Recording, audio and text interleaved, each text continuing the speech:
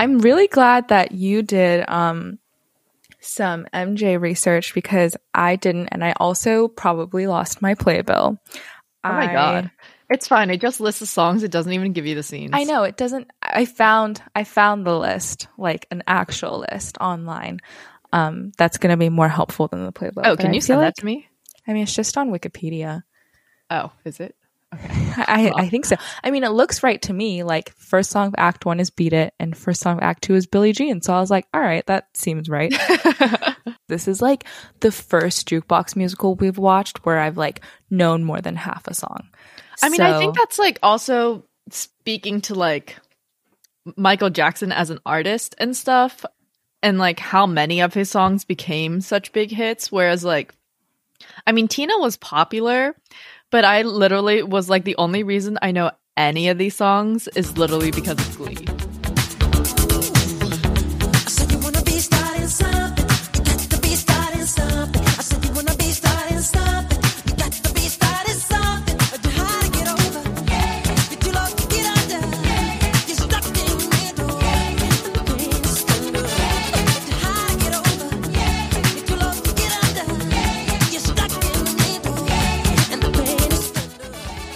Welcome, everyone, to Bottomless Broadway, where we talk musicals over mimosas.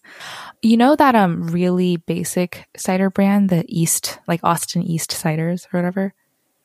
I would need to see the label, but I think so.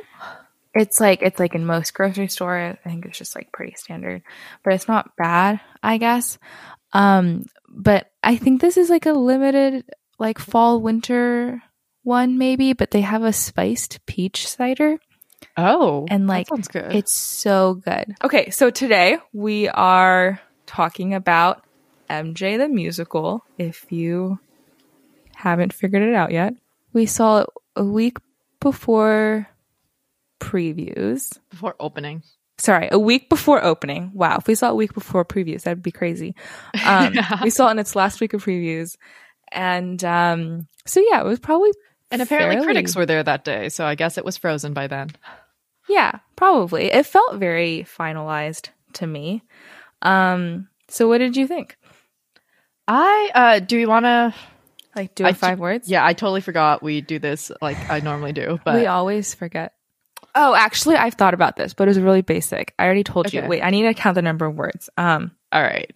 It was just like... Okay, I think I got mine. You're still thinking. I'm trying to like make it 5 words because right now it's 4 words and I feel like that's lame, but you should go. So mine would be best look into creative process.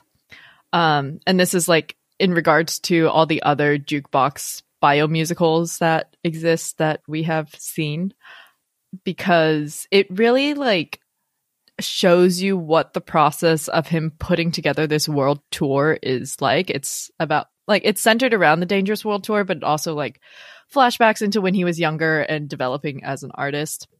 But yeah, like, I mean, I've said for a lot of other bio musicals, especially for the like ones about women, because for the ones about women, they always feel the need to describe their relationship with a man.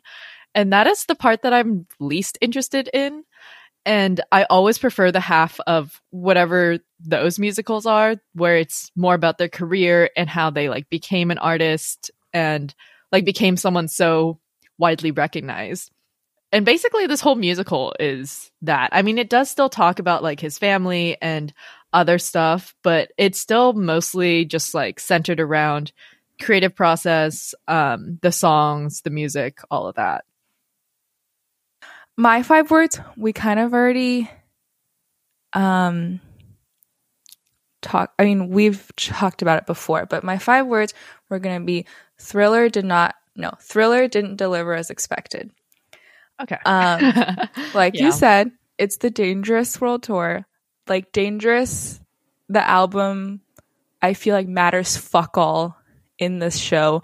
They like keep on trying to center the show around Thriller. Like it shows up as like the biggest number in both acts and like nothing happens. Like the first time I couldn't even hear it. We were like, is he singing? And you know what? I was talking to my coworker during a donut meeting about this. And he was also like, the sound was crazy. I couldn't hear words, but I felt like my heart was exploding. Like, it was so loud. I feel like watching that is going to like give me permanent heart failure in the future.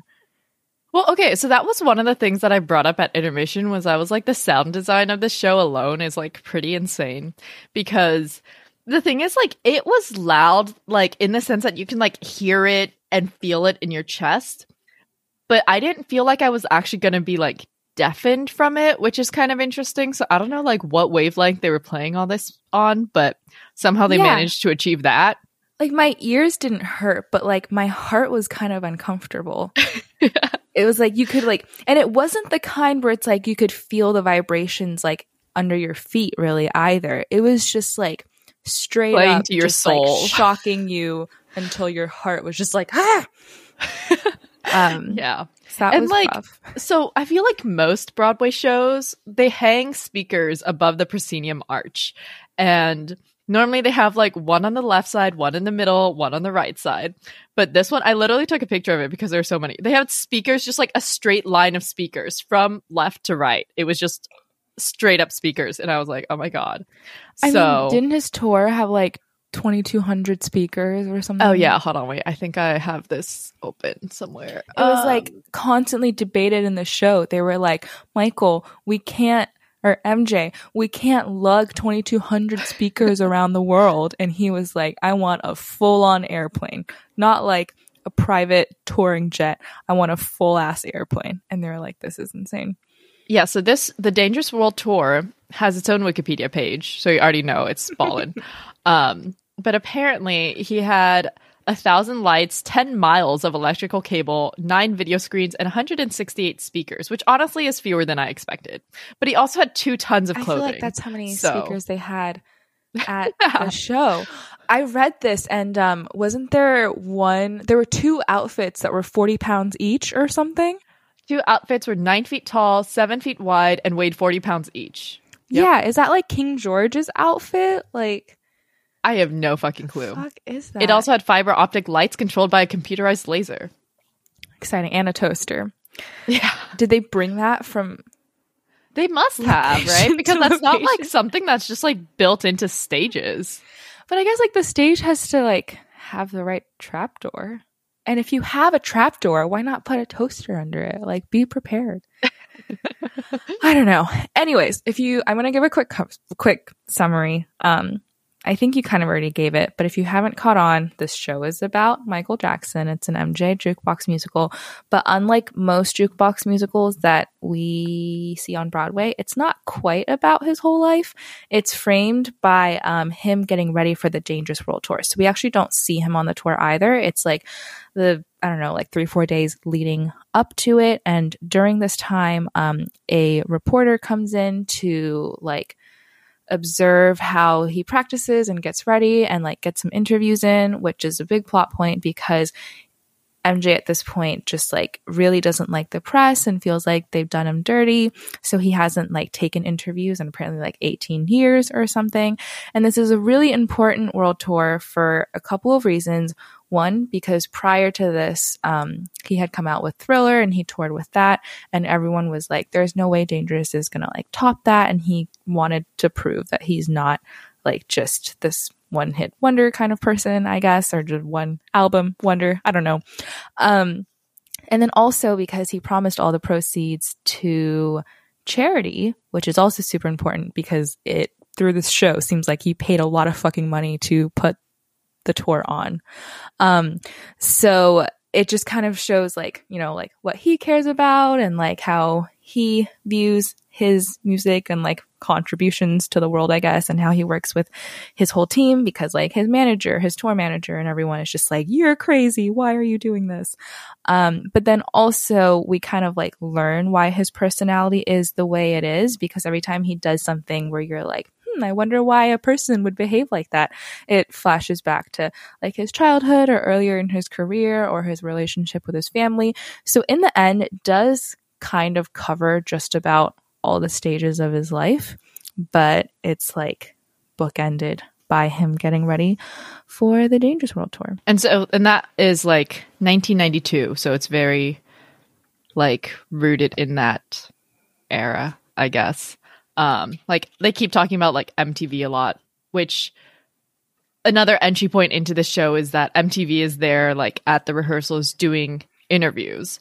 And they did actually like in reality make a documentary of this tour, but the interviewer in the show is like completely fictional and stuff. And also I was watching like portions of this documentary, and they, at least the parts that I watched, they don't have any actual interviews with Michael Jackson. It's all like with like they had his brother for an interview, they had like the tour director, the sound design guy, some of the dancers, but I don't think they ever actually interviewed Michael Jackson. So I mean, he didn't sit down for an interview technically in the show. That's true. Either. Yeah, they just like powwowed under the Hollywood sign or something like that. But yeah, so the same coworker I was talking to about how the sound was too loud was also like, we were talking about like, oh, who's the villain in this show? And it's like, at first you like kind of think maybe it's the reporter, like she's gonna pry too much, but then like she really isn't. And I was like, oh, she seems like a really reasonable reporter. And my coworker was just like, yeah, like I wanted her to be more evil. I was like, where's the tension? Like nothing is happening. Which I think was like his main critique. I didn't really mind that there wasn't like a serious antagonist. I mean, like there was, and it was probably MJ's dad, but like who cares? I mean, in a way it was like himself too, because he was like doing this thing where he was like, it's like, you know, 2 days before they need to have the tour finalized, and he's like, let's change everything we're doing, and everybody is like, excuse me, what?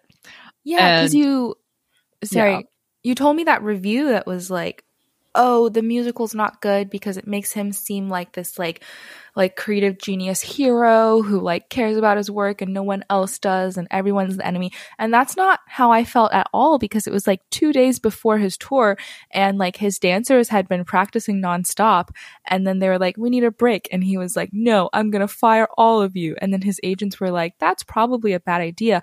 I was like, I don't feel like MJ looks like the hero here. Like he clearly seems like he's working out some issues.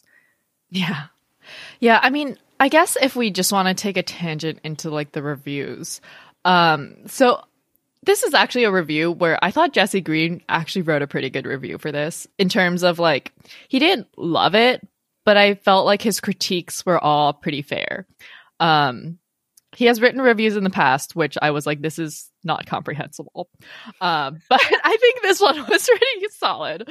So if you want to read a review that is an actually badly written review, find the one from The Wrap. Because one of the things that a lot of the reviews had an issue with was the fact that the show doesn't bring up anything regarding the sexual abuse allegations that MJ like faced later in his life, and also like after his death recently with the Finding Neverland documentary. Which, I mean, like, I think it's fair for people to want to boycott the show because it doesn't deal with that, and also because the show is being produced by Michael Jackson's estate, so like obviously they want a specific image of him to be shown that may or may not necessarily be true. But at the same time, spending your entire review complaining about how this show does not actually show you part of his life that technically isn't even within scope of this show, I just feel like as a reviewer, you're not doing your job. So for a good review. Yeah, so Jesse Green, I mean, he thought the book was like pretty solid. The choreography was good. Like all the dancers, all the actors were good.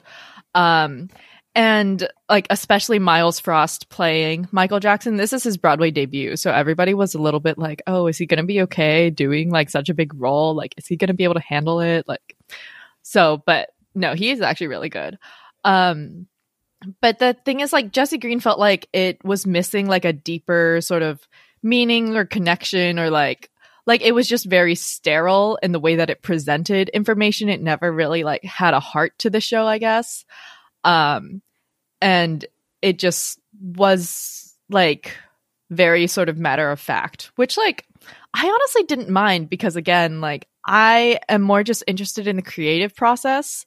I don't need like a big drama. I just want to, because you know, like we see so many of these super pop stars and stuff, and part of it is really just like, oh, what is their life like? Like, how did they become so big? Like, I don't really care about their personal life. I don't really care about like but it's more just like, that's what I care about. But he was just like, oh, well, it also seems a little bit defensive in terms of like improving Michael Jackson's image, which like I guess I could also see, because coming out of the show after that, I was like, oh wow, he's like a really, great artist or whatever, like with a lot of integrity in his vision. And obviously that's, I think, the image that the Michael Jackson estate wants you to carry with you when you leave the show, because they want you to have a positive opinion about him.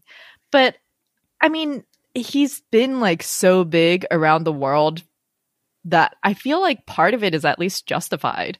So I never doubted his artistry. It's like, I feel like he's so famous and we know that like it's because he's talented and not because of like some other shit, So like I wasn't even surprised that like that's what the show was saying. Like I wouldn't say that's what I got out of the show. I feel like I walked into the show thinking that already. And as far as like it doesn't like get super deep or anything, like I can see that, but I also agree it's not a big deal to me. Like it definitely doesn't really get anywhere. I feel like I don't think he like finds any closure with his dad, and we never get like an answer on his pill addiction. Like it doesn't like go into like the drama of things.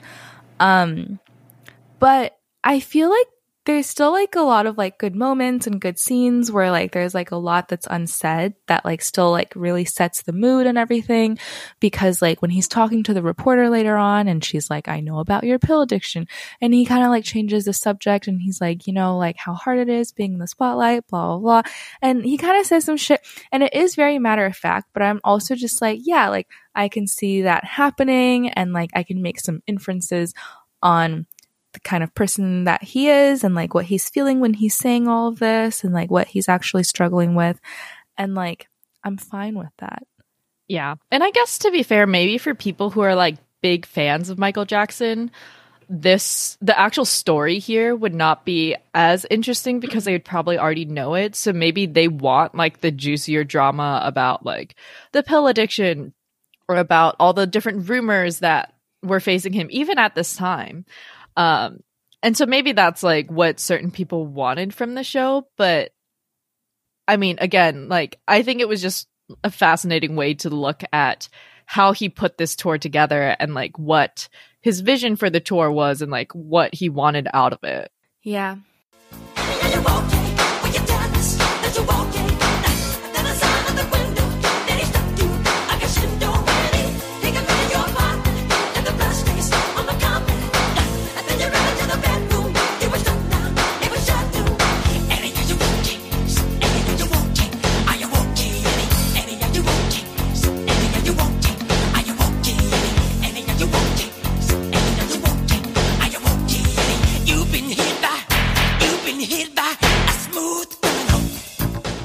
So let's dive into the show a little bit more, I guess.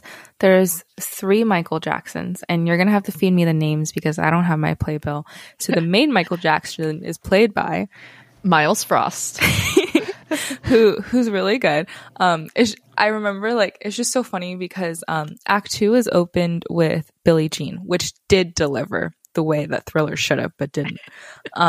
It was a great Act 2 number. Like, it almost shouldn't have opened Act 2 because I feel like if you missed it because you were wiping your ass, you would be really sad. I loved it. I thought it was like super sassy and beautiful. And this is the first time that there's like a very like conscious moonwalk moment, and like people freaked the fuck out. And it was really nice energy. But then like literally 30 seconds later, like young adult Michael Jackson, who's played by Tavon Old Sample. Old dash sample, like spelled like the words. Olds with an S dash sample. But yes. What a cool name. Wow. He also moonwalks. Nobody gives a fuck. Like, they're just like, we've seen this. I'm like, that was equally good. Like, what? And then finally, there's baby Michael Jackson, who's like a 5-year-old, and he's played by. Well, so there are technically 2 actors splitting the role because he is a small child. Oh, you're right. But the two are Walter Russell III and Christian Wilson, and we saw Christian Wilson. Okay. He was really good. I feel like I'm never disappointed by child actors. Yeah. If they've made it to Broadway, they're normally like pretty good. Yeah, they have to beat out so many other children. So yeah. Well, so the way that I liked about, I mean, because the whole 3 people playing one role structure is getting a little old by now, but I liked this because it was very clear that Miles Frost as MJ, like the full adult, is the main character, and like they definitely keep him as the main character. Whereas like for Cher, it was like debatable. Donna was also kind of debatable between the older two, you know, like that. But like here, it's like very clear. And this is also a role where I was like, honestly, if Miles Frost said he could only do 6 performances a week and need to take 2 performances off, like I'd believe him. So yeah, like I think it worked better this way, where rather than trying to split the 3 equally. I didn't actually feel like he was carrying that much. I mean, like, he was definitely, like, main character material, but I don't know. I feel like because other jukebox musicals, there's this, like, very clear cut of, like, and then we have young Donna, and then we have middle Donna. And this one, it's just, like, they're sharing the stage, or not sharing the stage all the time, but they're like constantly rotating, that I feel like I didn't notice it as much. But I feel like there was a good amount of time where he got to chill a little, because like Act 1, I feel like there were like 2 whole like medleys where it was just like the baby MJ. Mm. Yeah, that's true. He mostly does Act 2 stuff. And still, like, we don't really know if he sings. Like, he's a really good dancer, but I could not hear him in at least half of his songs. Yeah. I don't know if that was because of the, like, sound design or what. Because, like, when they did Smooth Criminal, I was like, honestly, I thought they were just vamping longer than usual. Like, I could tell when he was, like, started singing. But same. And then we were so like confused why he wasn't singing Thriller, or maybe he was, and I was like, you know, I bet they're gonna do it again and he's gonna sing it in Act 2, and they're just teasing it in Act 1. So it came up in Act 2 and I was like, hell yeah. And like the sound design was still very iffy. It was clear that there was singing happening, but it didn't really make an impact. Yeah. They were definitely not singing in Act 1. Act 1, they do what Wikipedia calls the Thriller mix, which is when they like flash back to him like coming out with the Thriller album. And so that was like Thriller and Wanna Be Starting Something. And they do sing Wanna Be Starting Something. It's Middle Michael that does it. But then they play like the intro to Thriller, and they have the like tombstones and everything come on stage, and then they don't do Thriller. So it's just like the world's biggest tease. And then they're like, what if we don't? Yeah. And then when they actually do Thriller, it looks like they took the set from like Coco. I was so confused. I mean, like, I know you said it's the Dangerous album cover or whatever, but like, I was not getting that. Yeah. So they do Thriller as basically the 11 o'clock number, I'd say, for the show. And the way they start it is like, because throughout this whole show, Michael's had issues with his dad. And like his dad being like too much of a perfectionist, working him too hard ever since he was young. And so he like, I don't even remember what the first few lines of Thriller is, but he sings it as like a down-tempo ballad, like towards his dad, essentially being like, oh, his dad is the monster in Thriller, which is a little bit weird, but like, it seems like a major reach. Like, if that's what Thriller is actually about, I feel like a lot of people would be disappointed. Right. And then it turns into like Michael's own personal nightmare. Like, curtains come down. It looks like a nightmare set of the set from Moulin Rouge. It's a very nightmarish version of the Dangerous album cover, because the Dangerous album cover is like pretty like snazzy. Right. It is kind of like circus freaky, but not in like a gruesome, scary, like Nightmare Alley way. It's like pretty cute. Yeah, the Dangerous cover, but if you draped everything in like dark red. You just like covered it in blood. Yeah. And then they do like actual Thriller, and they have like the sort of monsters from Thriller like come on stage, and like, you know, they have all the costumes for that. Dad just casually erupts into a zombie. Yeah. Like his dad is like his dad, and then his dad walks to like the back of the stage and then just like starts like spurting parts. It truly feels like they just needed an 11 o'clock number, and they were like, okay, what's the biggest song we've got? And or maybe they originally thought they'd do Dangerous there, which would make sense. But they were like, you know, that's not like a big enough Michael Jackson song. What if we do Thriller instead? And then they were just like, oh no, but we already put Thriller in the first act. But we can't take Thriller out of the first act because we literally talk about him winning awards for the Thriller album. So it just truly feels like they lost momentum there. Because like up until then, the show was great. And then that to the end I was like, I don't know what you guys were doing at all here. I mean, the end, I don't think disappointed. From Man in the Mirror onwards, like... Well, Man in the Mirror to me felt like such a filler song. It is, but like Man in the Mirror is a bop, and then we got the toaster over and over. So like, it was fun. But yeah, like, I mean, I don't know. With Thriller, it was just like, it felt like they just wanted the biggest song there. And then they had to find a justification for putting it there. And then afterwards, he like wakes up from this nightmare or whatever. And he like is like, what if it's never perfect? And his tour manager, who's also played by his dad, the same actor as his dad, is like, oh, well, you know, it'll be fine or whatever. And then they just start randomly singing Man in the Mirror, which, you know, like they got to include that song somewhere. And then basically it gives Miles Frost time to do a costume change and then finally go up on this toaster that he has been talking about all show for wanting for the tour. So, yeah, I mean, that part was like pretty hyped. Black or White is actually from Dangerous, and they just used it as like a post-credits song. Yeah. I was like, that's like the biggest song from Dangerous. You're just gonna put it after The Bows? Yep. And like everyone got to sing it, and it was like fun that we got to like stand up and clap to it, and like some people were filming it. But I was like, I thought, you know, it would be important or earlier in the show. They were like, what if we do this whole show around the Dangerous album and we don't play any songs from the Dangerous album? Yeah, and the whole show is like, Dangerous is just as good as Thriller. And I'm like, that's not what you're saying, though. Okay, to be fair, they do play other songs from the Dangerous album in the show, just to be clear. But they were not songs I knew. So, and they weren't big numbers. Yeah. Like, they weren't, like, important moments. And, like, most of them were shoved into medleys. Right, yeah. So that's annoying, too.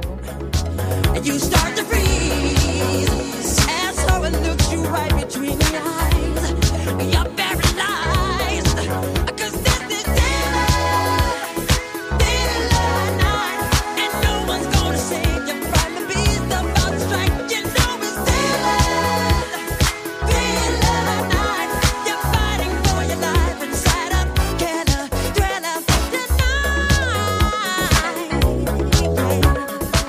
So to go back to the beginning of the show, I think they started out the show really well. Like, it was really smart, I think, the way that they started out the show, because they start with, like, when you walk into the theater, there's already actors on stage in this set that is supposed to look like the rehearsal room, and they're just like, you know, stretching or whatever, doing essentially pre-rehearsal warm-ups. And then the show starts and they start like doing formation, and then, you know, Michael Jackson makes his big entrance and they do Beat It, which is also like a fairly big song, I'd say. And I mostly say that because I knew it. And and they do Beat It. So it's like, okay, let's start with a familiar song for most people in the audience. And also it gives Miles Frost a chance to like show off the dance moves. Like immediately after that song, I was like, I would watch this again just to watch him dance like that. And I think part of it is also just to be like, hey, this guy can do it. Like, he's got the moves. It's fine. You're gonna get the Michael Jackson choreography. Just trust us. And so it just sort of like, especially as someone who's like, it's their Broadway debut, and like I said, a lot of people were kind of like doubtful about him. I'd say it's like a really good way to start it, just to show that he has the capability of doing it.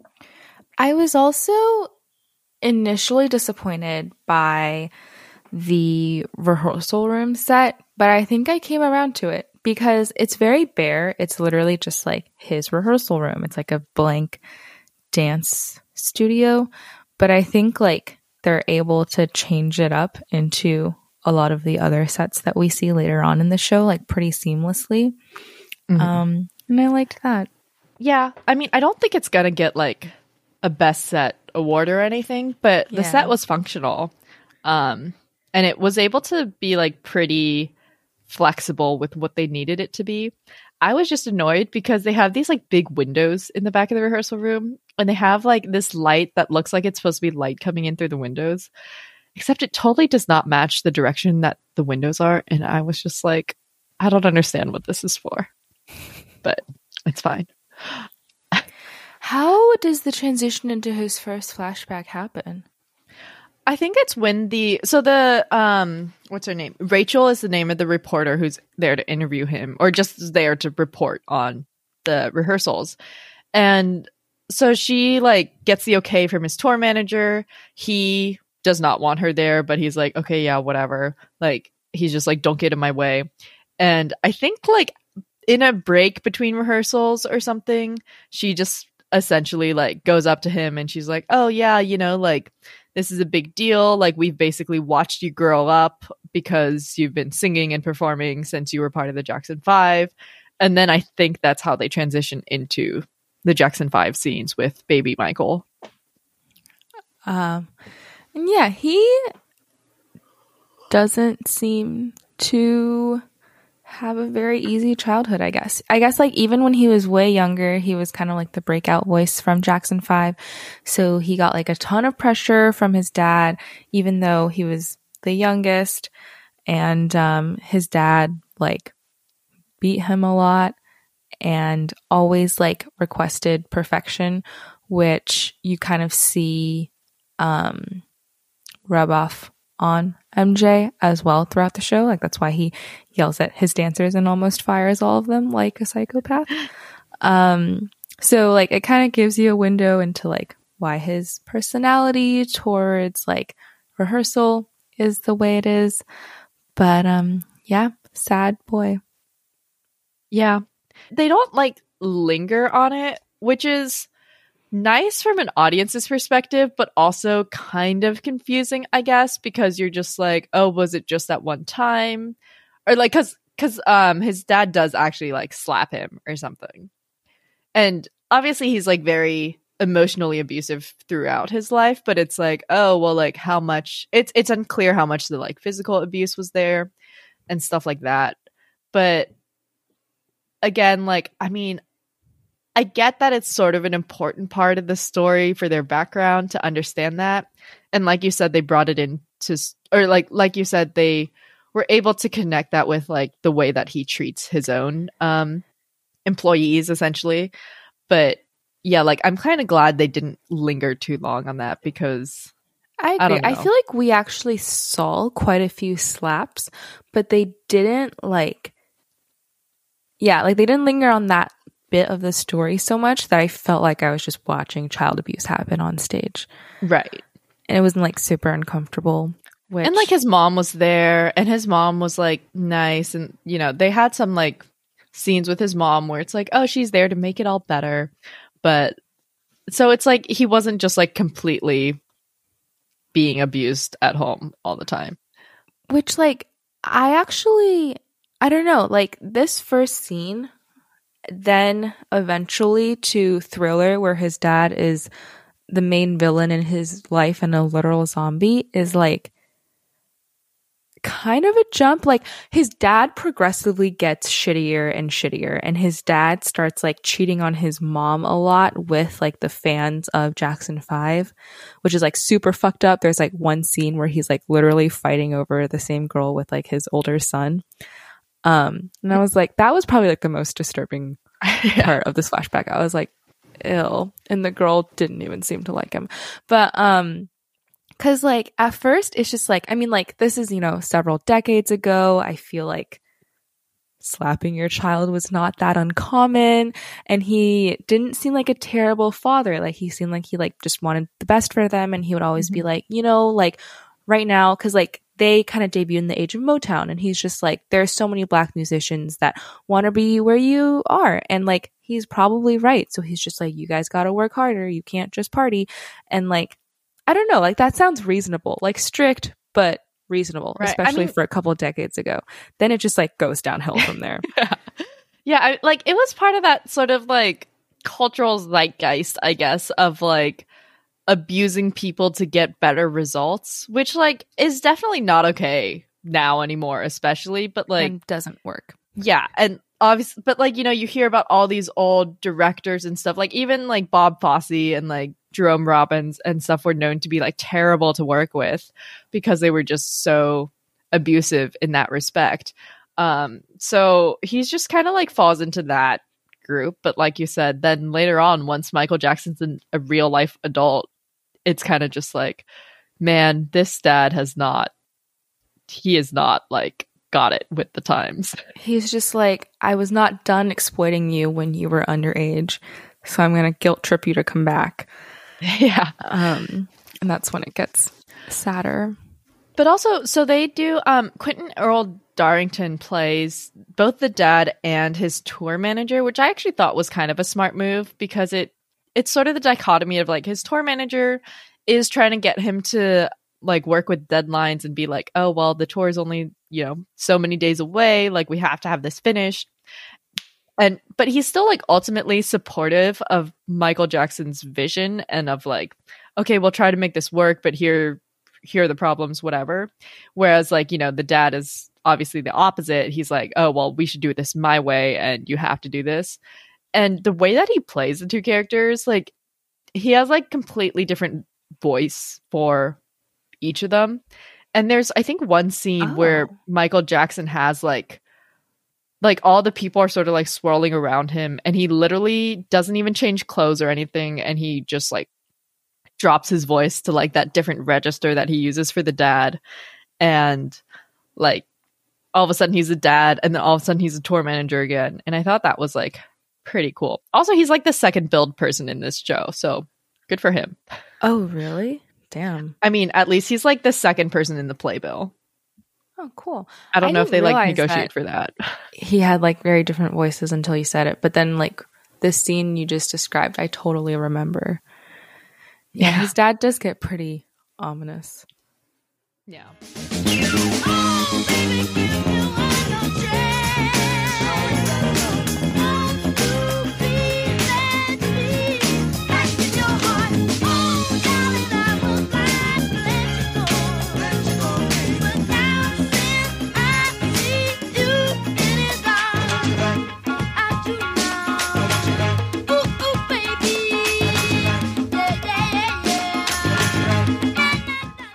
Have a quick sit down with Rachel because she asks him about like earlier in their career, and then he talks about how like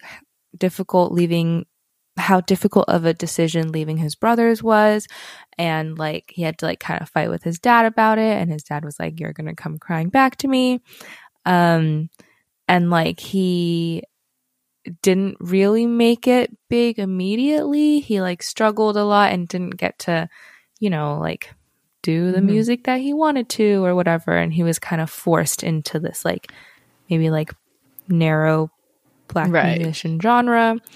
And honestly, like this part I think went by a little quick. But do we know how many years he like actually struggled? No. It was basically quick. just like he was struggling for a bit. I don't remember like who he was struggling with because he was like struggling with some producer or something. And then at some point he did The Wiz and he met Quincy Jones. And then that was just like completely new era of his career. So then he does Thriller. And as soon as he makes a name for himself, his dad comes back and he's like, you need to use your fame. You got to do it for the family. You got to do it for your brothers. And his brothers, who I don't know, I feel like are just retired, are like, yeah, man, Like, you're the only famous one. You gotta help us. So they like rebanned for a Jackson 5 tour, which was really detrimental to him because he was like, I need to tour with Thriller now while like it's hot. And he gave that up. I mean, in the end, it didn't matter. It's still like the most famous song in the universe. Yeah. And also, like, that was when he had his like hair burned off or something, and he had to go to the hospital, and that was like what started the pain pills. It's because like he was just super overworked because he was doing this stuff with his brothers, but he still had his own thing, and his family was just totally exploiting him. And his hair burned off during like a Pepsi commercial or something. Yeah, like he was crazy busy, and like he's like a younger sibling, so like I don't know. Like I'm kind of mad at his brothers. I feel like they're like not good older siblings. The ending, the closing number for the first act is basically him talking to the press because, like you mentioned earlier, the whole Dangerous tour was for charity. And like, and this is sort of a recurring theme in this show, I think, where when Rachel comes to interview him, he's like, oh yeah, you know, like I don't normally talk to the press, but like, you know, when I do, or like, he's like, can you please just keep this documentary about the music? Which like is essentially what the whole show does. It's like not really about his personal life. It's like more about how he became a musician. So it's like, and I don't know if that's necessarily because that's mostly what we know about him and or like what his family is willing to talk about with the press, or if that's just like the show being sort of meta in that sense. But yeah, and so then at the end of Act 1, he has an actual press conference, like, which they had been like hinting about for the entire Act 1. Like they're all like, oh, Michael, don't forget, yeah, that press conference later. And he's like, yeah, whatever, like fuck that. And so I thought it was going to be kind of a bigger deal than it was. Like I thought he was going to like bomb on television or something, but it really wasn't as big of a deal. But he basically just like takes the time to talk about his charities, and he sings They Don't Care About Us. And there's like some kind of cool scenery there. He like knocks over a podium while standing on it, which was, I was low-key a little freaked out by. Like, it's pretty cool because like the flip side of the podium or whatever is like still used as a set piece, and they pretend to like chain him to it or something. Yeah, and then there's just like broken glass in the background and crazy stuff is happening. Yeah, that was actually kind of cool. I remember that. But yeah, like, I mean, and that's basically Act 1. And they do spend a lot of time with the younger Michaels, I guess. And then, well, so the thing that I heard about Thriller was, first of all, earlier in previews, they actually did sing part of Thriller in the first act. And also, presumably, they cut that because they're like, no, we're going to save Thriller for the oldest Michael. Like, fuck the middle Michael. He's had enough to do. Like, we're going to give this one to the oldest. But, which, like, I guess I can understand. But, yeah, that was a thing, apparently. So. Wait, middle Michael does the Thriller mix in Act 1? Yeah, like he sings Wanna Be Starting Something. Or actually, they might both sing it. People always told me, be careful what you do. Don't go around breaking young girls' hearts. And mother always told me, be careful who you love. Be careful what you do. 'Cause the love becomes the truth. Hey, the Billie Jean is not my love. She just a girl. Thinks that I am the one. But the kid is not my son. She says I am the one, but the kid is not my son. Like, Billie Jean was pretty cool because it starts with Michael by himself, sort of talking about the different dancers that he admires. And it's like Bob Fosse and who else was part of this? Fred Astaire.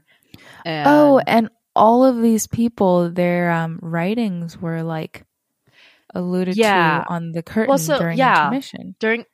It was like Michael Jackson's notes on like notes to self about like watch this choreography again and like stuff like that. So you kind of got like a little teaser of it during intermission to lead you into the segment, which is honestly really smart. And I'm surprised that I haven't seen a show really do that before either. Yeah. And we were kind of struggling to read the handwriting on the curtain during intermission. At first we weren't sure if it was important because they didn't say anything about it before intermission. We were just like, what are these very faint letters? But I'm glad we figured most of them out because, he mentions all of them right away. Yeah. So yeah, Billie Jean was pretty cool because he does, or there's people playing each of these musical influences, and who's the Eiley brothers, I think, are the other ones who I'm not familiar with, but he they take turns doing the dances that they're known for as Michael Jackson sort of copies them. And then as he's doing Billie Jean, you can see him sort of incorporate all those into his own choreography, essentially. He also dresses up for Billie Jean on stage. He has this diva moment. And the stage is super bare, but it's just a stool with his studded jacket and his studded glove and his top hat and everything. And he makes a whole big show. And I don't know if that's him developing his style, but he's and then you have the jacket, and then you have the hat, and then you have the glove. It's the most bedazzled fucking glove ever. That was such a sparkly glove. It was a very sparkly glove, and people whooped for it. So maybe it's a very significant glove, but it looked heavy. Yeah. And then I guess most of this act is really sort of confined to the rehearsal room. It's Rachel's trying to suss out what the deal is with all the pain pills that he's been taking. The deadline's getting tighter, so everybody's low-key freaking the fuck out. And Rachel's kind of maybe getting in the way occasionally. And it's kind of tense in that sense. I don't know. Was there anything specific you wanted to talk about here? Not really. Every once in a while, they threw us a full song from the rehearsal room with all the dancers, which I thought was really nice. Because, we just want a couple of watchable numbers. Right. And, yeah, I mean, I don't remember that much. I think, he has his freak out, but then his manager is yo, you can't be doing this. And he pulls back really quick, which I feel is kind of maybe in juxtaposition to his dad. It's just he is a sane person. And then to calm down or find himself, he basically pretends to be the janitor. He pretends to be an 80-year-old janitor, and he tells Rachel oh, you're such a pretty little lady, kind of, or something like that, something that grandpas would say to you. And Rachel's what?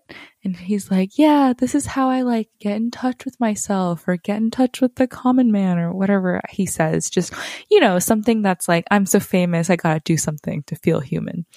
And then they sing Human Nature together. Yeah. And then they go to the Hollywood sign.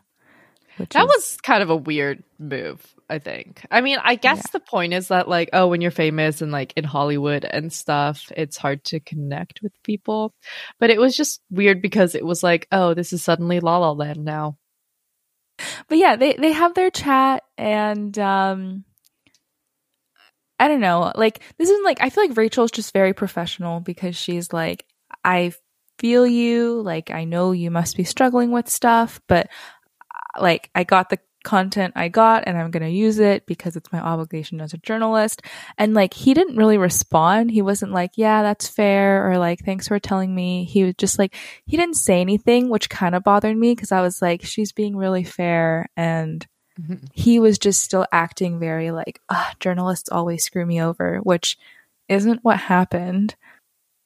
Yeah. I mean, the thing with her is that she can be a little aggressive, I guess, when the tour manager is hey, stay out of our way. This is a really important rehearsal day. We don't need any distractions. And she just kind of nods, but she's still she's zoom in closer on that and try to get that shot or whatever. And so it's a little bit underhanded, but it's honestly probably not worse than what most journalists do anyway.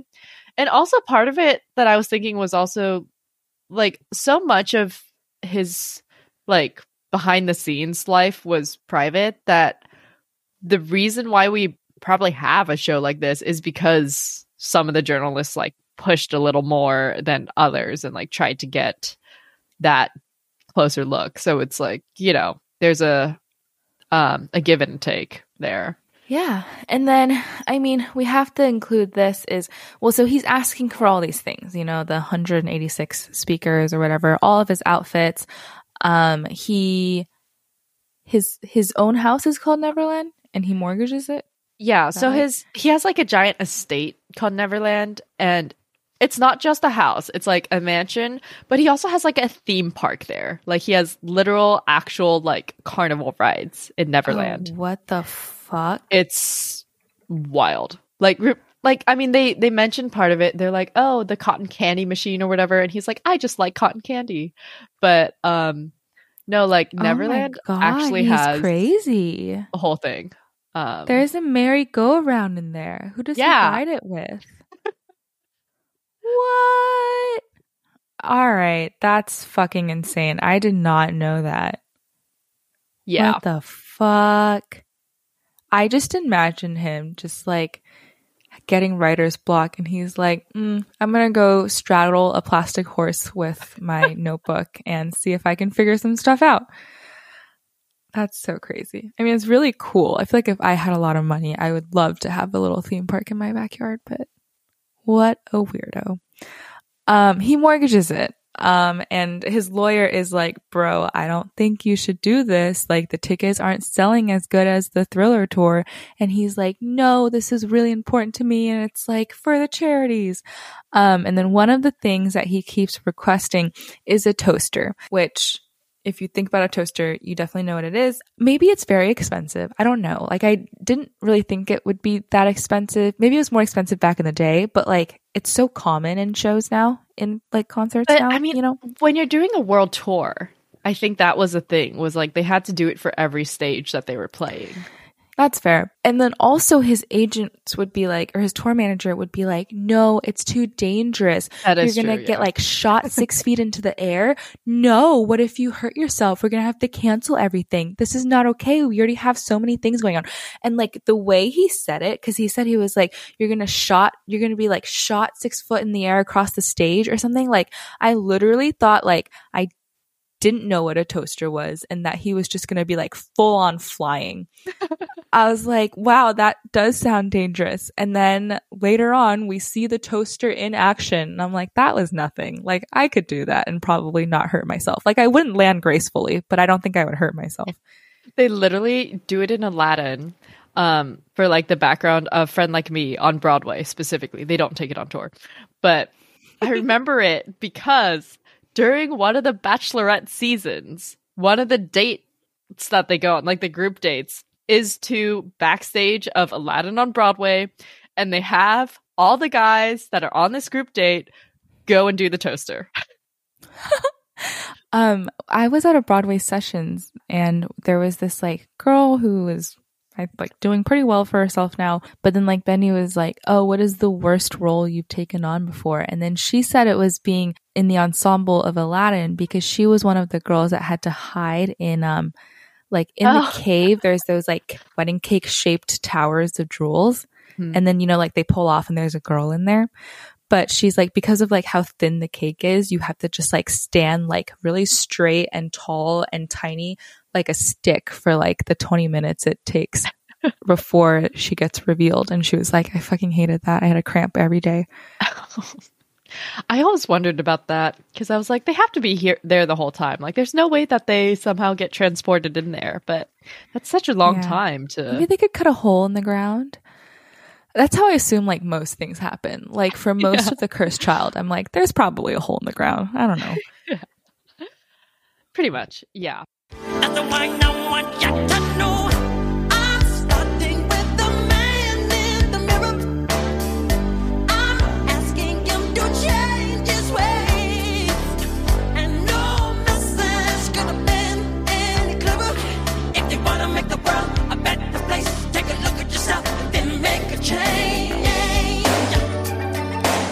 Na, na, na, na, na, na, na, na. Man in the Mirror, he doesn't even sing it. He goes off stage to get ready for the literally toaster. like, I mean, he starts singing it, I think, with Oh, really? his tour manager, and And then like the rest of the ensemble comes up and like sings it, and they like block it just so that they're all like crowded in front of him, so that you don't really, unless you're in the mezzanine like we were, see him like going down into the pits of the stage where presumably he does his costume change. And I was like, oh yeah, that's definitely the toaster. I don't think like Man in the Mirror was so out of place. I feel like Man in the Mirror could close out like 80% of musicals, to be fair. Right. It's just like, you know, like a mellow, introspective, mostly positive like way to end a show. And especially like, you know, there's like all this like inner turmoil, and like he's doing this entire thing for the charity, but then he has like shit like haunting his past or whatever, and it just feels like Man in the Mirror is like, okay, like I can see how that fits, but you know, it probably fits a lot of storylines. I mean, I feel like they just didn't build up to it enough, like, because he was just like, oh, what if it isn't perfect? And his tour manager's like, it'll be fine. And then they start singing Man in the Mirror or something like that. Essentially, you get like a glimpse of him at the world tour where he like pops up in the toaster and he's completely different outfit, and he just stands there. And then it's like you hear, they play a recording of people chanting like Michael. And then it's like lights out, curtain call. He you know? stands there. Like he talks about it too. When he pitches the toaster to his tour manager, he's like, imagine the stage is empty. I jump up. It's just me. I don't do anything. I don't move. I don't dance. I don't start singing. The audience is like, ooh, how mysterious. They're wondering what's going on. They're wondering what's happening in my mind. I'm like, that's very dramatic. That's exactly what he does. Like he literally pops the fuck up and like nothing happens for 6 seconds. I remember like watching that, I was like, what a weird ending, because I, you know, normally, especially for a jukebox musical, you'd think there'd be like a closing number or something, like go out on a high note. And this was like, it seemed almost like a downturn compared to all the other numbers that, you know, like rattle your chest. And I was like expecting him to at least do the opening number or something of his tour. And then I went home and I watched the videos of his tour, and he literally just does that. Like he stands there, he doesn't do anything. Just like, the fans are fucking crazy. Like, I mean, like, you know, there's all those stories about like the Beatles coming to America and all that too. And like, we just don't have fans like these anymore, I think, because they are literally crying. They're like screaming his name. They're like, it's like they're just having a personal meltdown because he is like 500 feet away from them or something. I am kind of sad that I missed groupie culture, because I feel like I would be really good at it. But what you're talking about is definitely just K-pop fans. Okay. Michael Jackson's just like, I know how famous I am, so I need to bank an applause break. Yeah, and when I was watching this video on YouTube, it went on for so long, like he didn't even do anything, that I hit an ad break during the time that he was standing there. And I was like, oh my god, when does he start singing? Damn. Everyone else comes back on stage and it's like, you know, it's not the show anymore. They're just like jamming out. And this is when they sing Black or White. And it's not like a total ensemble number where they're just like jamming out to it. Like they actually have specific people from the company like sing each line, and it's like a total bop. And then he runs off stage again and you're like, he's gonna do the toaster again. I'm like, no way. And you're like, they talked about it so long, he's gonna do it again. I was like, back to back? No. And then he fucking does it again. And the thing is, like, we've seen curtain call outfits, like, you know, we're familiar with the concept. I'm always like, yeah, that's how you know a show's rich. But like he just changed, you know? It's not for like that one toaster. That toaster was a completely separate outfit. Yeah, like Man in the Mirror happened, he disappeared, he changed, he came back on the toaster, brand new, beautiful outfit. So I'm like, no, like you were like, yeah, you specifically said he's gonna do the toaster again in a different outfit. And I was like, no way, he just got a new outfit. Like, why would they have that one amazing bedazzled outfit just for like 15 seconds? But then he did it again. I don't remember which outfit, but one of them was like a straight up like canary yellow, the silk shirt or something. I think that was the curtain call outfit. It was honestly fine, but not as good as the first toaster outfit. So I was kind of sad. Yeah. Oh, the other thing about the toaster is it's not only a toaster, it's a mini turntable. So when he pops out of the toaster, he's standing on like a mini turntable and it spins him around. Oh, yeah. Completely forgot. I'm like, damn, that is some fancy ass toaster small technology. You know, like the whole show, like what it's leading up to is like, is this tour going to be a success? Because that's what he's so worried about. And like, he thinks it's like what his legacy hinges on, and he wants to make this big donation. So like, I really thought he was going to toaster himself the fuck up and then like just perform this like undeniably incredible opening song of the Dangerous tour, and then that's how it would end. And then like, it would be like, without saying it, just like showing us that the tour was a success, because it would be this like, they would put on this incredible closing number that's the opening number of the tour in real life, and it would just like blow our minds, and we would be like, hell yeah, of course it's a success. You know what I mean? And that didn't happen. I'm really sad. Right. Like, it would just be a much better ending, in my opinion. Yeah. Yeah. You know what kind of surprises me is I feel like usually I'm a little harsher than critics. It's not that I don't enjoy most of the shows we see. Like, I'm glad I see most of them, but I'm kind of like, okay, but that wasn't good, you know? And like, we liked MJ and we liked Music Man, and we both liked them, which also doesn't happen every time. And critics hated both of them. Yeah. Like, have we just not seen stuff in a while and our like standards have dropped? Because I feel like this is not the norm. I mean, to be fair, both of them were pretty mixed. Like, Jesse Green did not like either of them, really. But they definitely had, like, some people who were, like, really big fans, and then some people who just hated them. But, I mean, as far as jukebox biopics go, I feel like MJ really, like I said, it does the job of, like, telling the stuff that I want it to tell. Like, I don't care about all the other stuff. I, like please, like, stop showing women and their issues with their husbands. Like, I get that it's an integral part of the story, but you don't need to have a whole act about it. Yeah, and like the thing that like we always say about jukebox musicals is like we like Jersey Boys because there's no like clear protagonist, because no one from Four Seasons was really involved in the show. And then like it's, you know, like when we watched like Cher or Ain't Too Proud, it was very clear that like the main character was very, very much involved, and like that person seems like a hero. Like, even though, like you said, like the Michael Jackson estate produced this, it like didn't have strong vibes of that. Like, I wasn't like, I can tell this is just MJ propaganda. Right. Yeah.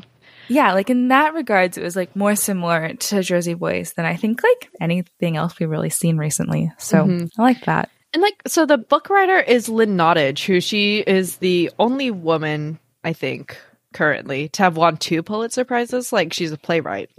And so I think she was really smart, just the way she approached this. And obviously, I assume that there were certain constraints by the estate, but in an interview, she said that, oh, like they basically let us do whatever we wanted or something. Lynn Nottage also right now has like 3 different productions running simultaneously, because she also wrote Clyde's, which we both did not really enjoy. But she also wrote Intimate Apparel, which I do want to see. And so it's like kind of cool that she had at some point like 2 shows on Broadway and an opera going on. Any thoughts about Tony's for this? I mean, Miles Frost for sure getting I say for sure, but also like, I don't know. I think the season's a little crowded. Hold on. Are they going to get choreo? I imagine they have to almost. It is also kind of cool because they actually consulted like a couple of people like who had actually worked with Michael Jackson on choreo. And they have like a whole shout out in the program and stuff. It is Michael Peters, who the co-choreographer on Thriller and Beat It, Greg Burge, the co-choreographer on Bad, and Vincent Patterson, who's the co-choreographer on Smooth Criminal. Also, I only just realized the scenic designer for MJ is the same scenic designer as Moulin Rouge, so that explains why I got Moulin Rouge vibes from the Thriller He's set. just like, I always have leftover Red Velvet. From now until the day I die, just assume I have leftover Red Velvet. Pretty much, yeah. I like this production. I think it does what I wanted it to do. I can see why people would want it to like delve into the later allegations, because people are making like, if you want a very heated discussion about this, check out the Broadway World message boards, because wow, people have opinions on there.